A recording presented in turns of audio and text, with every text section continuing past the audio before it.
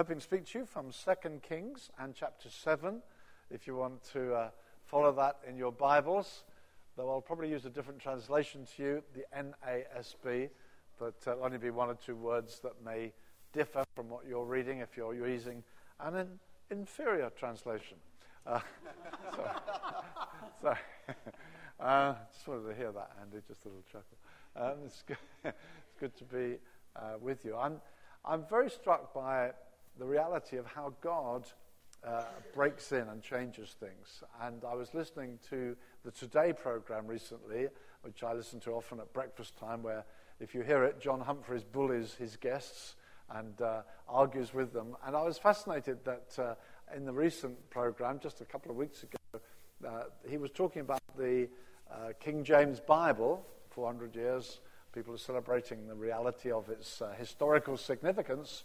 And he said that it's a book which explains or defines a moral code. And I was fascinated that he had with him some guests, one of whom was a Church of England guy. I don't know who he was precisely. But he interrupted. John Humphrey said, no, it's not. It's not a book of moral code. And John Humphrey said, I never thought I'd hear a religious leader said the Bible is not a book explaining a moral code. And he said, no, it isn't at all. It's a book about how God comes and delivers us. I thought, oh, well done. That's so great that he nailed that it's not some imposed system. It's a wonderful story of God's great deliverance. And the Bible's full of God's interventions. And church history is full of God's interventions. You can't put a graph on the growth of the church in the New Testament. You can't say, right, this is where it is now. In 5 years it'll be there. In 20 years you can project into the future. That's the way it will go. It simply doesn't work like that. Church history is full of times where it looks almost as though Christianity's been forgotten. And suddenly God breaks through. There was a very famous quote of a bishop saying no one ever believes the gospel anymore. It was the very year that George Whitefield got converted. Behind him, the Wesley brothers. This nation came alive with the gospel again. Incredible breakthroughs. And in the Old Testament, similar. You'll find stories of when the people of God seem to be in very great decline.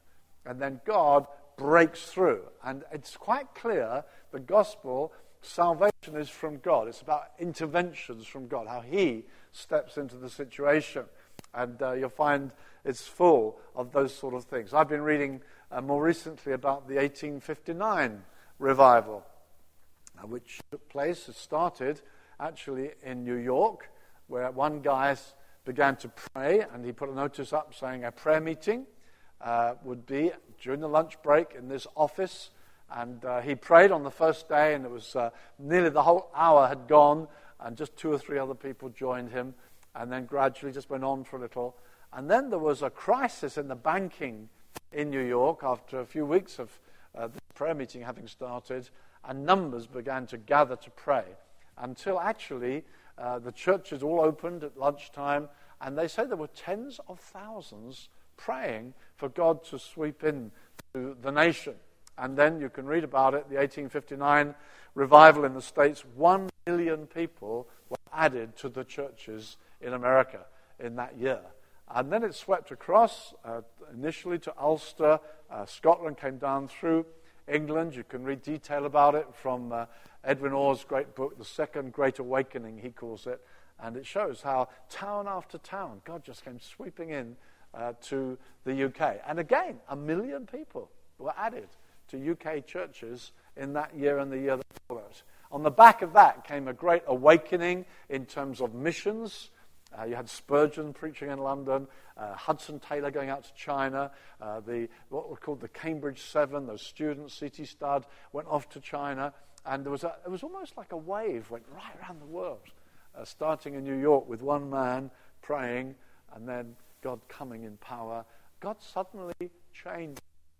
And you'll find that the Bible's full of stories like that, and church history is full of stories like that. God suddenly breaking in to something that looks quite dormant, almost hopeless, and suddenly God is moving again to demonstrate that the church is not something like a business you can project No, it's the activity of a personal, holy, interventionist God who speaks and acts and does stuff in his own pleasure and with his own power and using the instruments he chooses to use. So, with that background, the story we're looking at is a time when the people of God are in a besieged city. They're surrounded, they're cut off from supplies of food and drink, and it looks like everything is over. In fact, if we had time to read the previous chapter, you'd see they're on the borders of cannibalism, because, wow, it's nothing to eat, everything's terrible. And then suddenly they're praying, and Elisha, who was the prophet at the time, makes a statement which looks like it's impossible for it to happen. So we'll just read then the first few verses from 2 Kings chapter 7. Then Elisha said, "Listen to the word of the Lord. Thus says the Lord, tomorrow, about this time, a measure of fine flour will be sold for a shekel, 2 measures of barley for a shekel in the gate of Samaria." The royal officer on whose hand the king was leaning answered the man of God and said, "Behold, if the Lord should make windows in heaven, could this thing be?" Then he said, "Behold, you will see it with your own eyes, but you won't eat of it." Now there were 4 leprous men in the entrance of the gate, and they said to one another, "Why do we sit here till we die? If we say we'll enter the city, famine is in the city. We'll die there. If we sit here, we die also. Now therefore come. Let's go over to the camp of the Arameans. If they spare us, we live. If they kill us, we will but die." They arose at twilight to go to the camp of the Arameans. When they came to the outskirts of the camp of the Arameans, behold, there was no one there. For the Lord had caused the army of the Arameans to hear a sound of chariots and a sound of horses, even the sound of a great army, so that they said to one another, "Behold, the king of Israel has hired against us the kings of the Hittites, the kings of the Egyptians, to come upon us." Therefore they arose and fled in the twilight. They left their tents, their horses, their donkeys, even the camp just as it was, and fled for their life. When these lepers came to the outskirts of the camp, they entered one tent and ate and drank and carried from there silver and gold and clothes and went and hid them. They returned and entered another tent, carried from there also and went and hid them. Then they said to one another, "We're not doing right. This day is a day of good news. We're keeping silent. If we wait till morning light, punishment will overtake us. Therefore come, let's go and tell the king's household." Father, thank you for your word. Thank you for stories of extraordinary interventions. Thank you that our hope is always in the living God. And Father, I thank you now that we can spend time looking at this ancient story. And Father, we ask you, in the name of Jesus, that the Holy Spirit might rest upon us now, so that as we speak about this passage, you will make it live to us. We might hear you in our hearts. Holy Spirit, please come and be active here, shaping and forming our thinking, our conduct, our aspirations. Let your word do us good.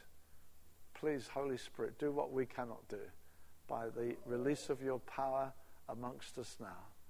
We ask it, Father, in Jesus' name. Amen.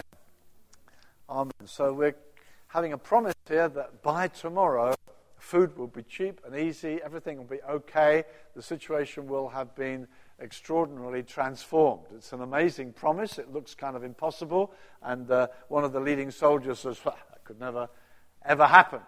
And actually it does happen. We think, well, how's it going to happen? I guess it is that God will raise up, as it were, some kind of SAS crack troop, sort of people who fly in helicopters and do extraordinary things, change everything. There's going to be some advanced soldier group who will break out and do something.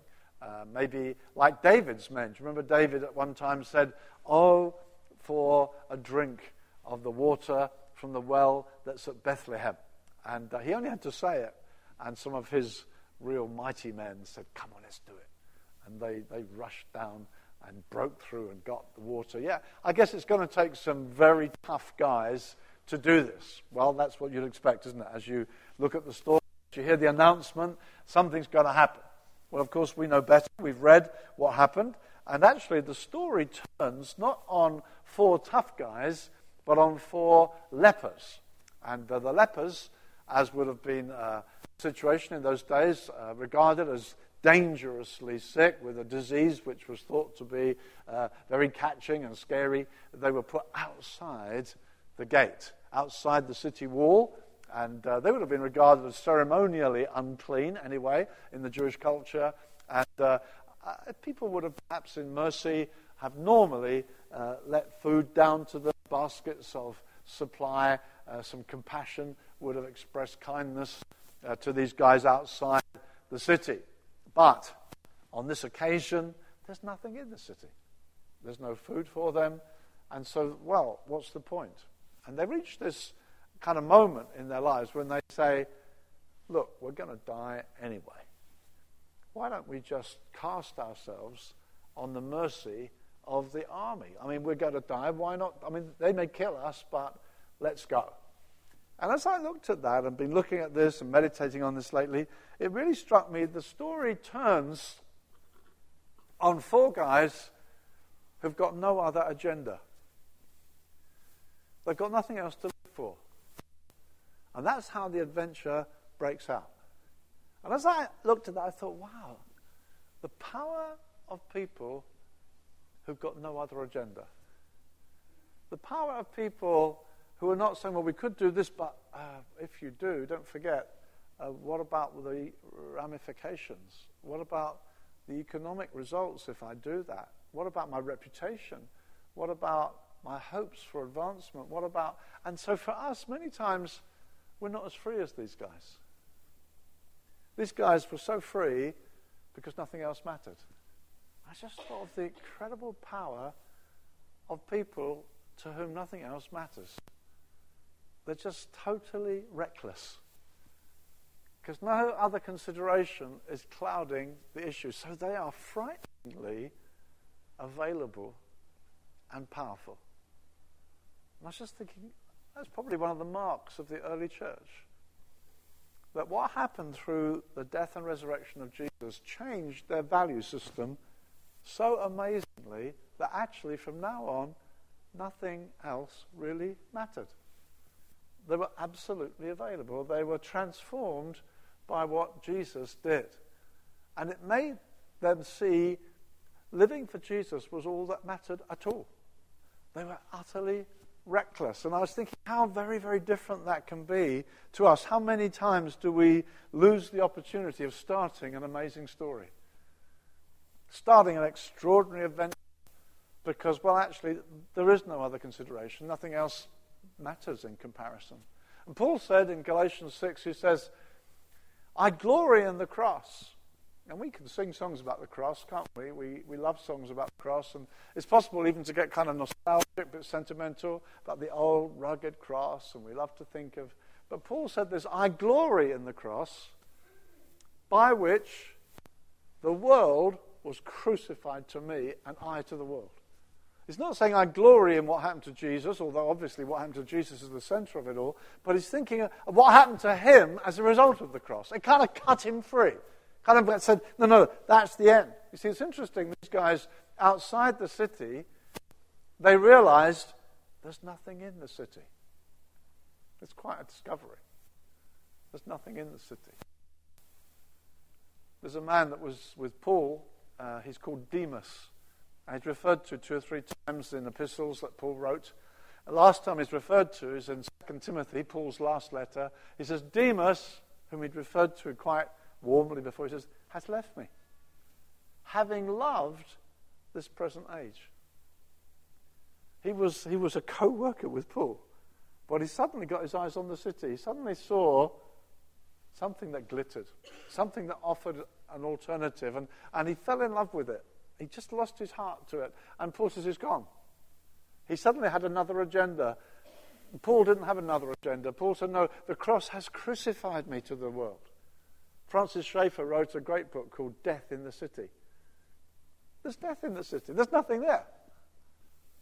And we can sometimes think, but if only, if I, it's just, I can have all kinds of ambitions for the city. Now, we need to be realistic. Paul says this. We have dealings with the world. Of course we do. We don't all become monks. But we live as though we had no dealings with it. There's something that God has done to us that has radically changed our motivations so that we may even excel in the city, but it hasn't got us. It's not like we think, well, there's hope for me. No. Something radically has happened that set me free from its power to allure me, to give me another agenda, to give me other hopes, other things. No, the cross has set me free from it. And so Paul says elsewhere in 2 Corinthians 5, if one died for all died. And he died for all so that they who live might no longer live for themselves, but for him who died and rose again on their behalf. If one died, if it took that, then we're all dead. We don't live for another agenda anymore. We side with Jesus. We identify with Jesus. And so the writer to the Hebrews says, Jesus, that he might sanctify the people through his own blood, suffered outside. Go out to him, outside the camp, bearing his reproach. For here we have no lasting city, but we're seeking the city which is to come. So there, it's a kind of theological statement. In the story we're looking at, it's a fact. They're outside the gate, they're outside, there's nothing inside for them, and they're reckless, they've no other agenda, and they're scary, actually. They can make a story happen. And Paul is saying, look, one died for all, so that those who live, there's a change of value system in our hearts. We don't live for ourselves anymore. We live for him who died. Let's go outside the camp to him. He went outside the camp. He carried the cross outside the city. He died outside. Now let's go out to him. I know when I got converted, that was one of the hardest things, to go outside. Because I loved so much that was inside. In fact, when I first got converted, I got that invented phrase we've used, ask Jesus into your heart. So it's like I've got several idols. Would you like to be one as well? There was no kind of turning from. God wants to cut us free from a city that's already dead. There's nothing there for us. So that we can have an adventure with him in a completely new context, outside. Are you free to serve the Lord? I remember when once one of our young guys at the Brighton church that I've been identified with for 30 years, our student worker, his name is Tom Eaton. He led a summer team down into Ghana, actually, West Africa. And he came back, and he came with Julie, his young wife, and stepped into my office. He said, I want to talk to you. He said, while we were in Ghana, God spoke to us. I thought, oh boy, Tom's going to Africa. And he said, God spoke to us and called us to Japan. Japan? Because you do go to Africa to get called to Japan. But it was phenomenal. And I thought, well, what about, he's got 3 little blonde children. And, what about their future, their education? What about? No, God's called us. And I've since visited him in Nagoya, where they've got a church started. Because actually, whatever, it's him we live for now. All other considerations are secondary. You can start an adventure when it's like that. The story can begin to unfold. When God finds people who don't have another agenda, there is no other thing. I love the story. Jesus said, the kingdom of God is like a man who finds treasure in a field. It's like, he's wandering in this field, his foot strikes, what's that? Digs around, opens the lid. Wow! Look at this. Treasure. And it says, for joy, he sells everything he's got in order to buy that field, because what he's found in the field. It doesn't say, if you become a Christian, you have to sell all you've got. Do you have to? No, for joy. Look what I've found. Everything else is secondary now. Or it's like a pearl merchant, he said. Jesus says. Like a pearl merchant a pearl merchant, what's that? Well, it's a guy who's gathered all kinds of jewels. Maybe he knows their history. Look at this one, this beautiful one. This one, I can tell you where it came from. It was in the royal family, in the Tudors. The history of this gem, I've had it. Look, that's one. Here's another one. That was from the Middle East. A sultan had that. He passed it down. I bought that one. This one, it belonged to a Texas millionaire. That's an amazing... my jewel... What is that? Oh, my word. You can have all that. It says, for joy, he sells. Not trash, but things that mattered to him. He sells for joy. Everything else, because of the superlative value of what he's discovered. All his values have changed. These guys, they didn't have a lot of choice.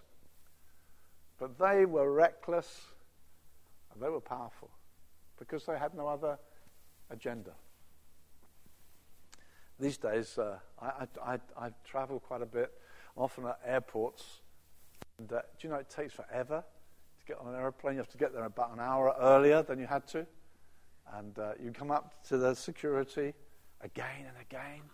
Jacket off. Okay, jacket off. Belt off. Okay, shoes off. Last time, watch. I said, watch. She said, watch. What? And there, please. Everything. You're shuffling along, holding your trousers up. And you think, what is going on here? No holes in your socks. You feel such an idiot. You're walking through. And you think, why is this happening? Why? All over the world, people are shuffling along, security. Why? Why? I'll tell you why. Because there's some guys out there who don't care if they die on aeroplanes. They don't have any other agenda. Now, they're horrific. They will rip families apart. They'll kill the parents of children, husbands of wives. They're just merciless, misled people. But the power of people who don't have another agenda is pretty remarkable. So the story turns on these four who have no other agenda. Let's move on in the story. They go down to the camp. I can imagine them as they're getting there to the camp, and I guess they're thinking, well, let's go and see. There's an army here. They're killing us. These are scary guys.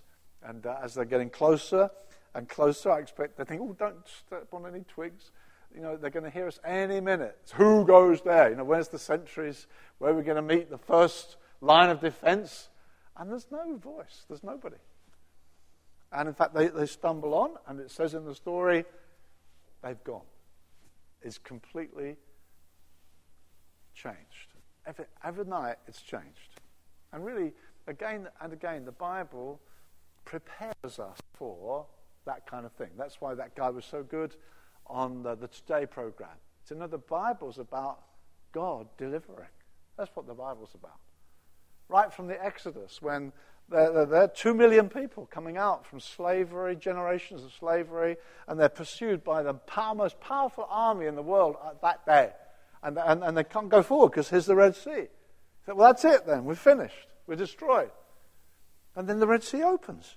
Oh, my word. They go through the Red Sea, but here comes the Egyptian army. They're still coming. Their chariots, their horse, they're in the Red Sea. Closes over them. It's phenomenal.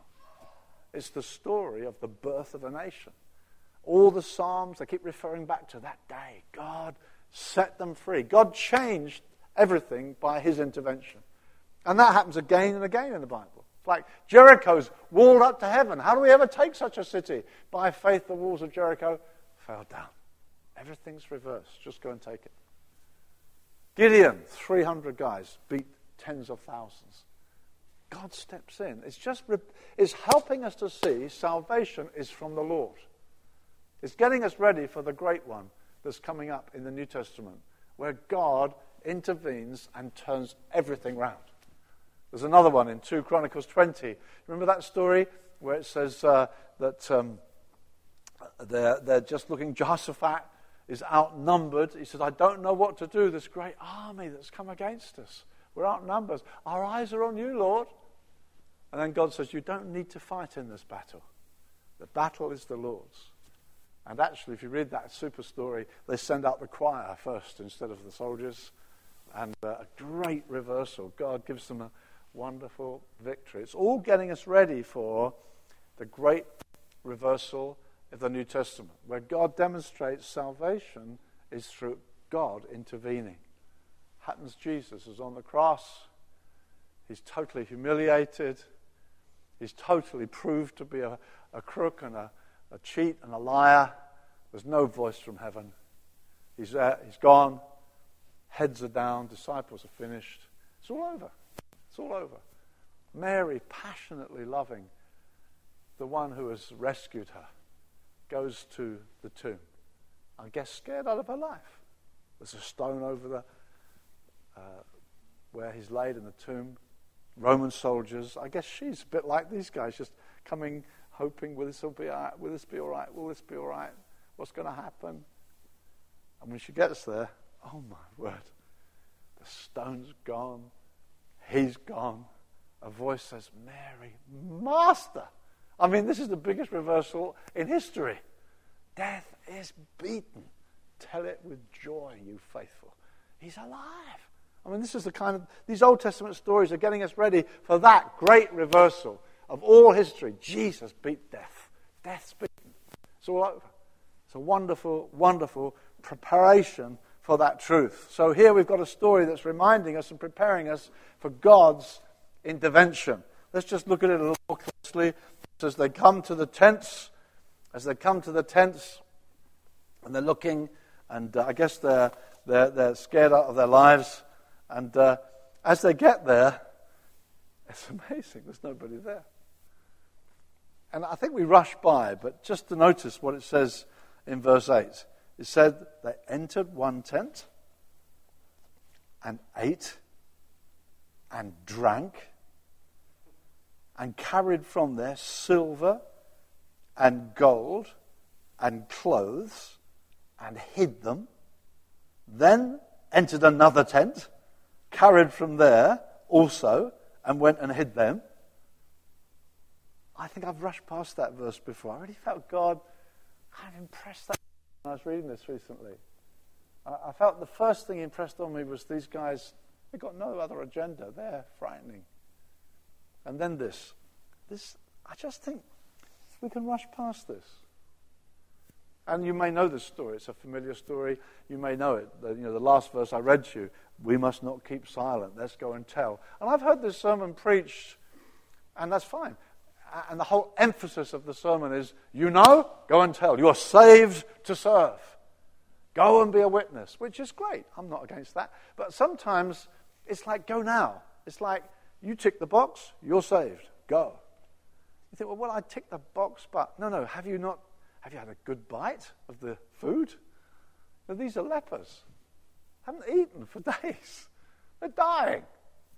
And it says they ate and they drank and they said, gold and silver and clothes. I mean, look, they're in rags before. What do you think?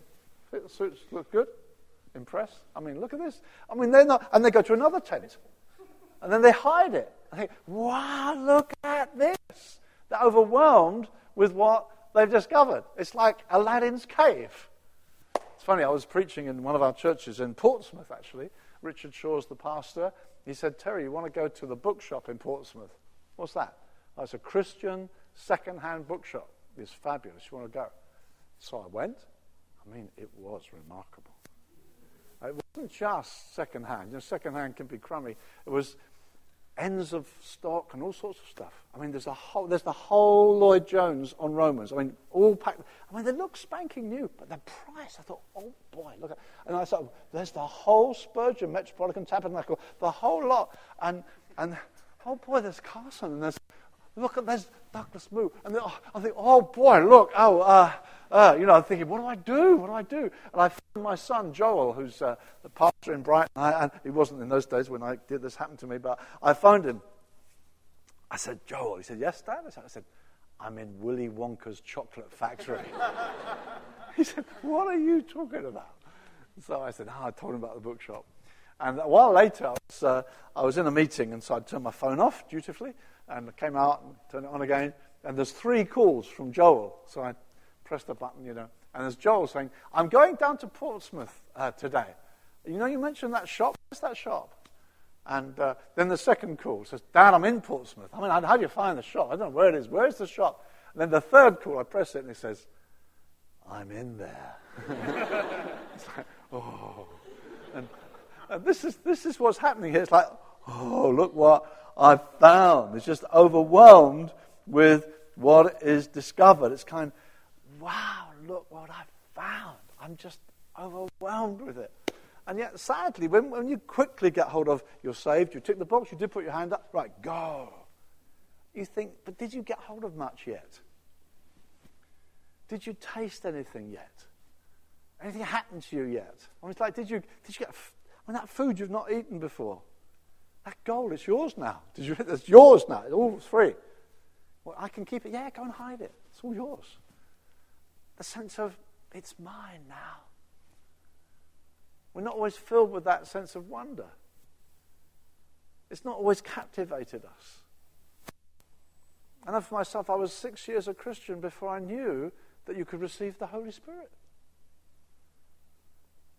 I didn't know that the grace of God meant I'm completely free. I didn't know. It's like, saved to serve, go and tell people. Okay. But I'd not been filled with the Spirit.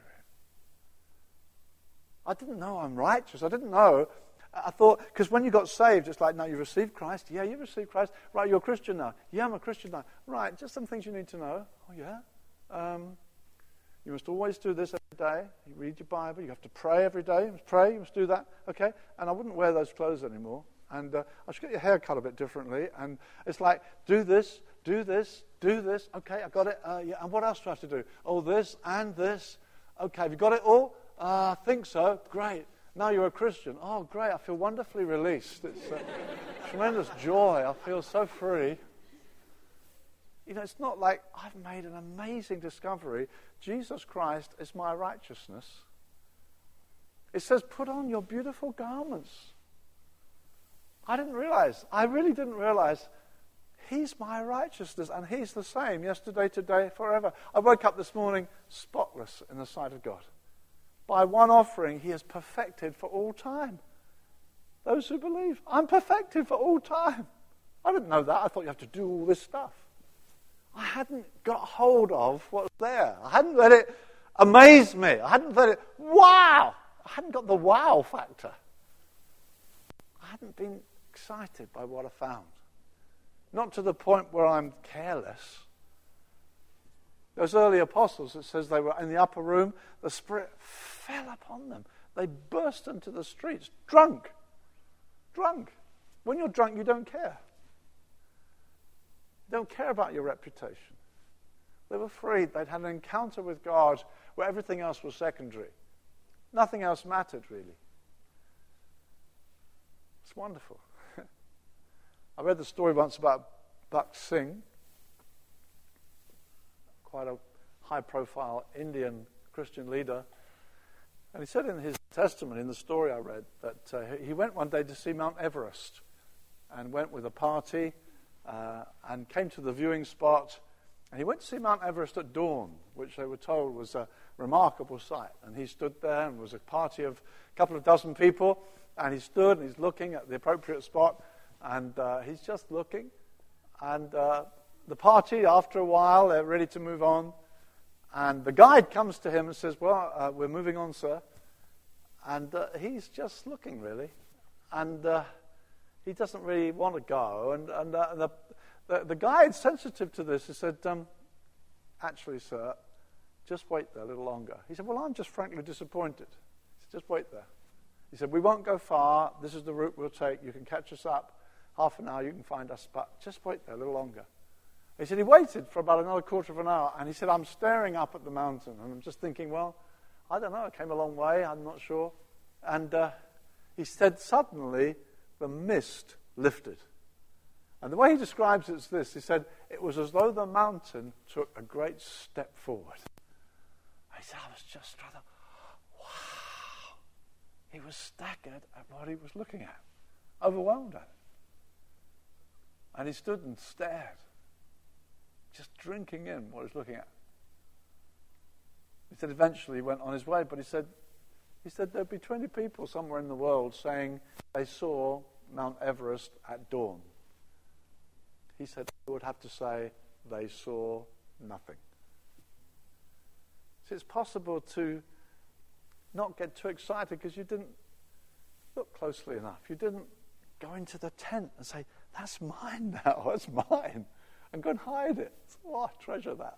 And it hasn't kind of you haven't grasped the wonder of what you've found. So we see here these guys are overwhelmed with what they found. It's telling other people comes quite second. That's not their first thought. Their first thought is, what have I stumbled on? And it's interesting, it says in Isaiah 9, which is a famous kind of Christmas passage, the people who sat in darkness will see a great light, and talks about unto us a child is born, a son is given, the government will be on his shoulder, that familiar passage. And it says this, we may not have taken it in, it says, they will rejoice as with those who rejoice in the harvest, as men rejoice when they divide the spoil. Now that's meant to help you to see how much you rejoice. But as a 21st century urbanite, it doesn't do a lot for me. Like, you will rejoice like those who rejoice in the harvest. When did you last rejoice in the harvest? I go to Tesco's, it's on the shelf. I don't think, harvest. I think, no, it's at Tesco's. I can get strawberries all the year round. It's just there. And Sainsbury's, Tesco's, whatever. There it is. I don't rejoice in the harvest. I know friends in Kenya who do, but I don't. And so it's not a very meaningful phrase to me. It doesn't help me compare how happy I would be. And if that's a bit obscure, what about the next line? They rejoice as those who divide the spoil. When did you last divide spoil? It's kind of a bit distant, isn't it, from us? You divided the spoil. So what is this saying? It's saying that something happens. These guys got the spoils of victory. What does it mean?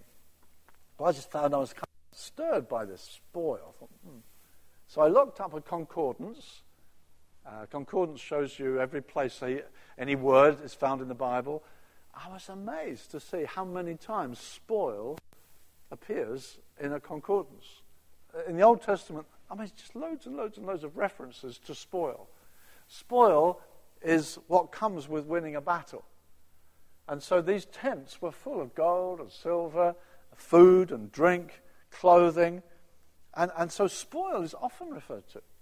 In fact, the story of 2 Chronicles 20, when I said about they sent out the choir in the battle, and they won a great victory. At the end of that story, in 2 Chronicles 20, verse 25, it says they were 3 days, taking the spoil. Goods, garments, valuable things, which they took for themselves more than they could carry. Now, there's a secret here. Right? Taking the spoil is telling us something. You get more than you realized. You didn't just defeat the enemy, you take the spoil. It's a bit almost like when they came out of Egypt. God said to them, take the gold as well. It's like spoil, it's like yours now. If you like, it's 400 years back pay if you have any problem with it. But it's free. It's yours. You just take the spoil. It's something, as Matthias says in his commentary, it is by right of conquest. It's yours. It just comes with the goods. It's absolutely free. And it's important for us to see this. Jesus said, or at least it says of Jesus, in Isaiah 53, amazing chapter about the cross, how he was smitten of God and afflicted, and it goes on through describing the cross. Then at the end of the chapter it says, he will divide the spoil with the strong. Even talking about the cross, that language is used. He will divide the spoil.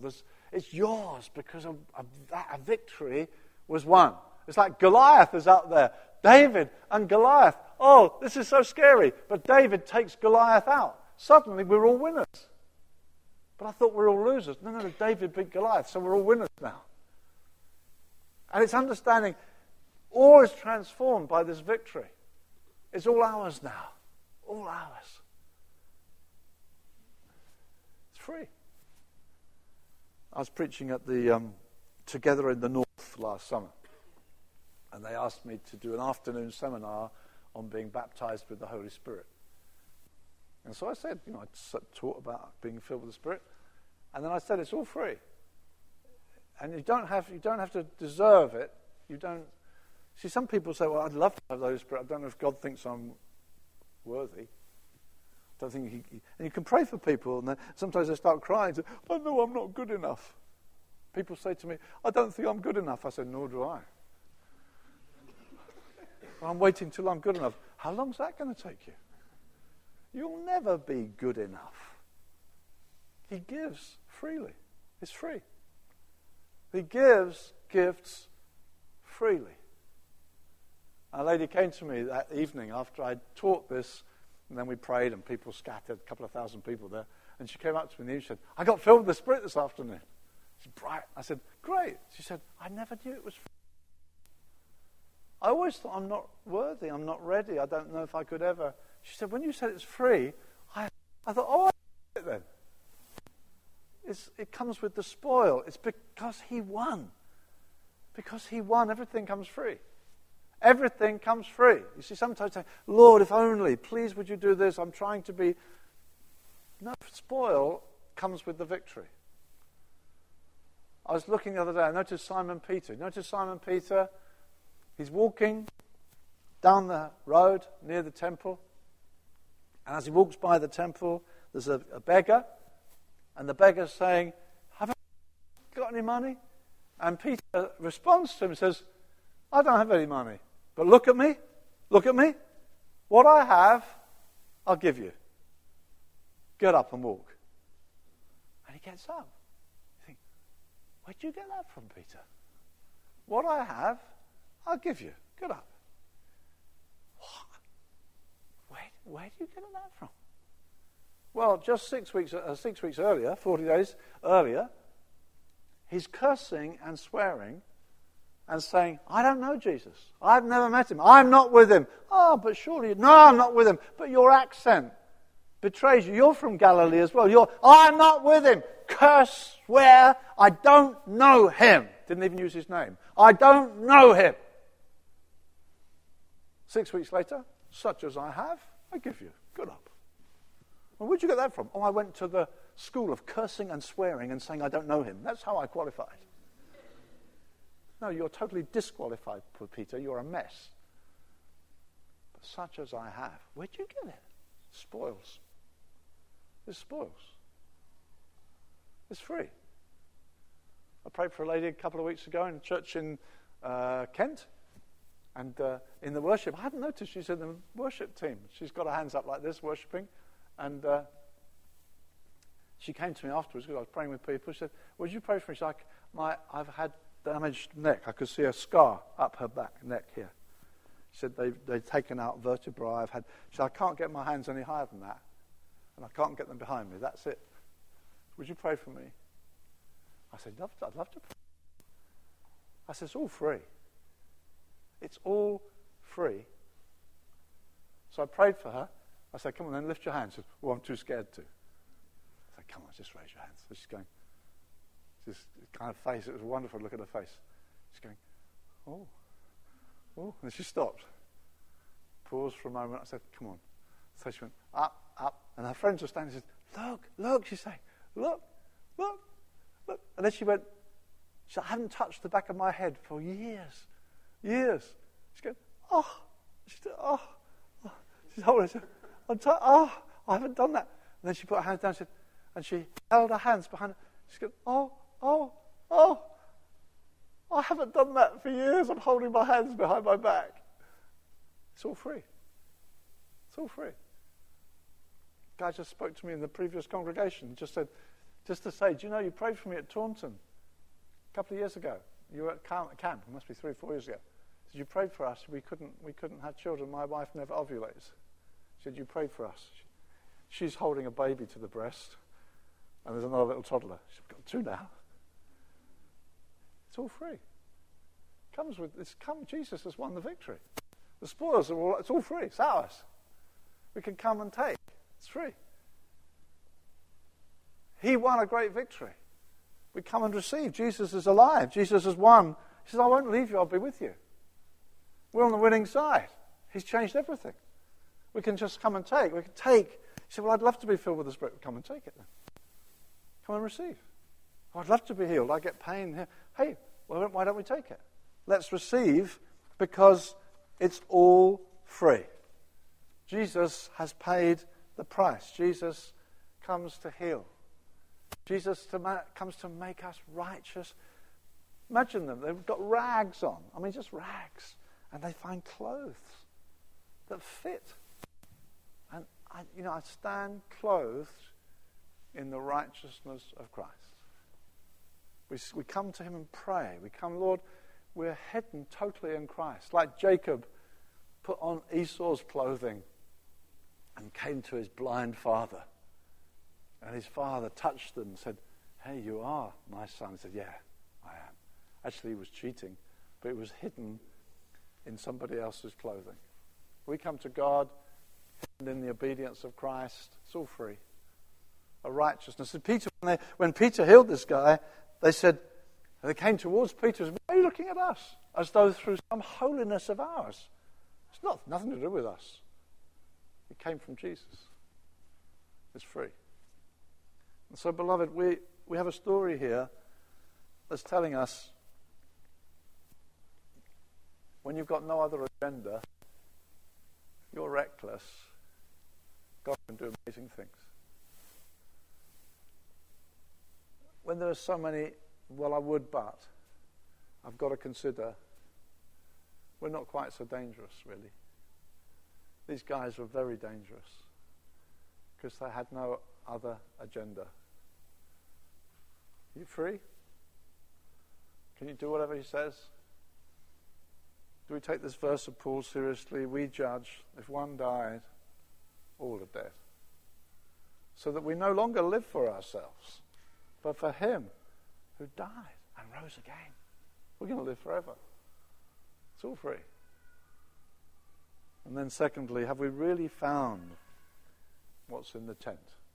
Have we really taken it? Have we really been thrilled by what we've discovered? The enemy has fled. Satan's power is broken. He disarmed the principalities and powers. He made an open show. There's nothing he can hurl. He can't accuse me. His power's broken. All the handwriting that was written against me that made me a loser has been nailed to his cross. He's disarmed my enemy. He can't accuse me anymore. I'm righteous. Amen? We're free. We can live a completely new kind of life.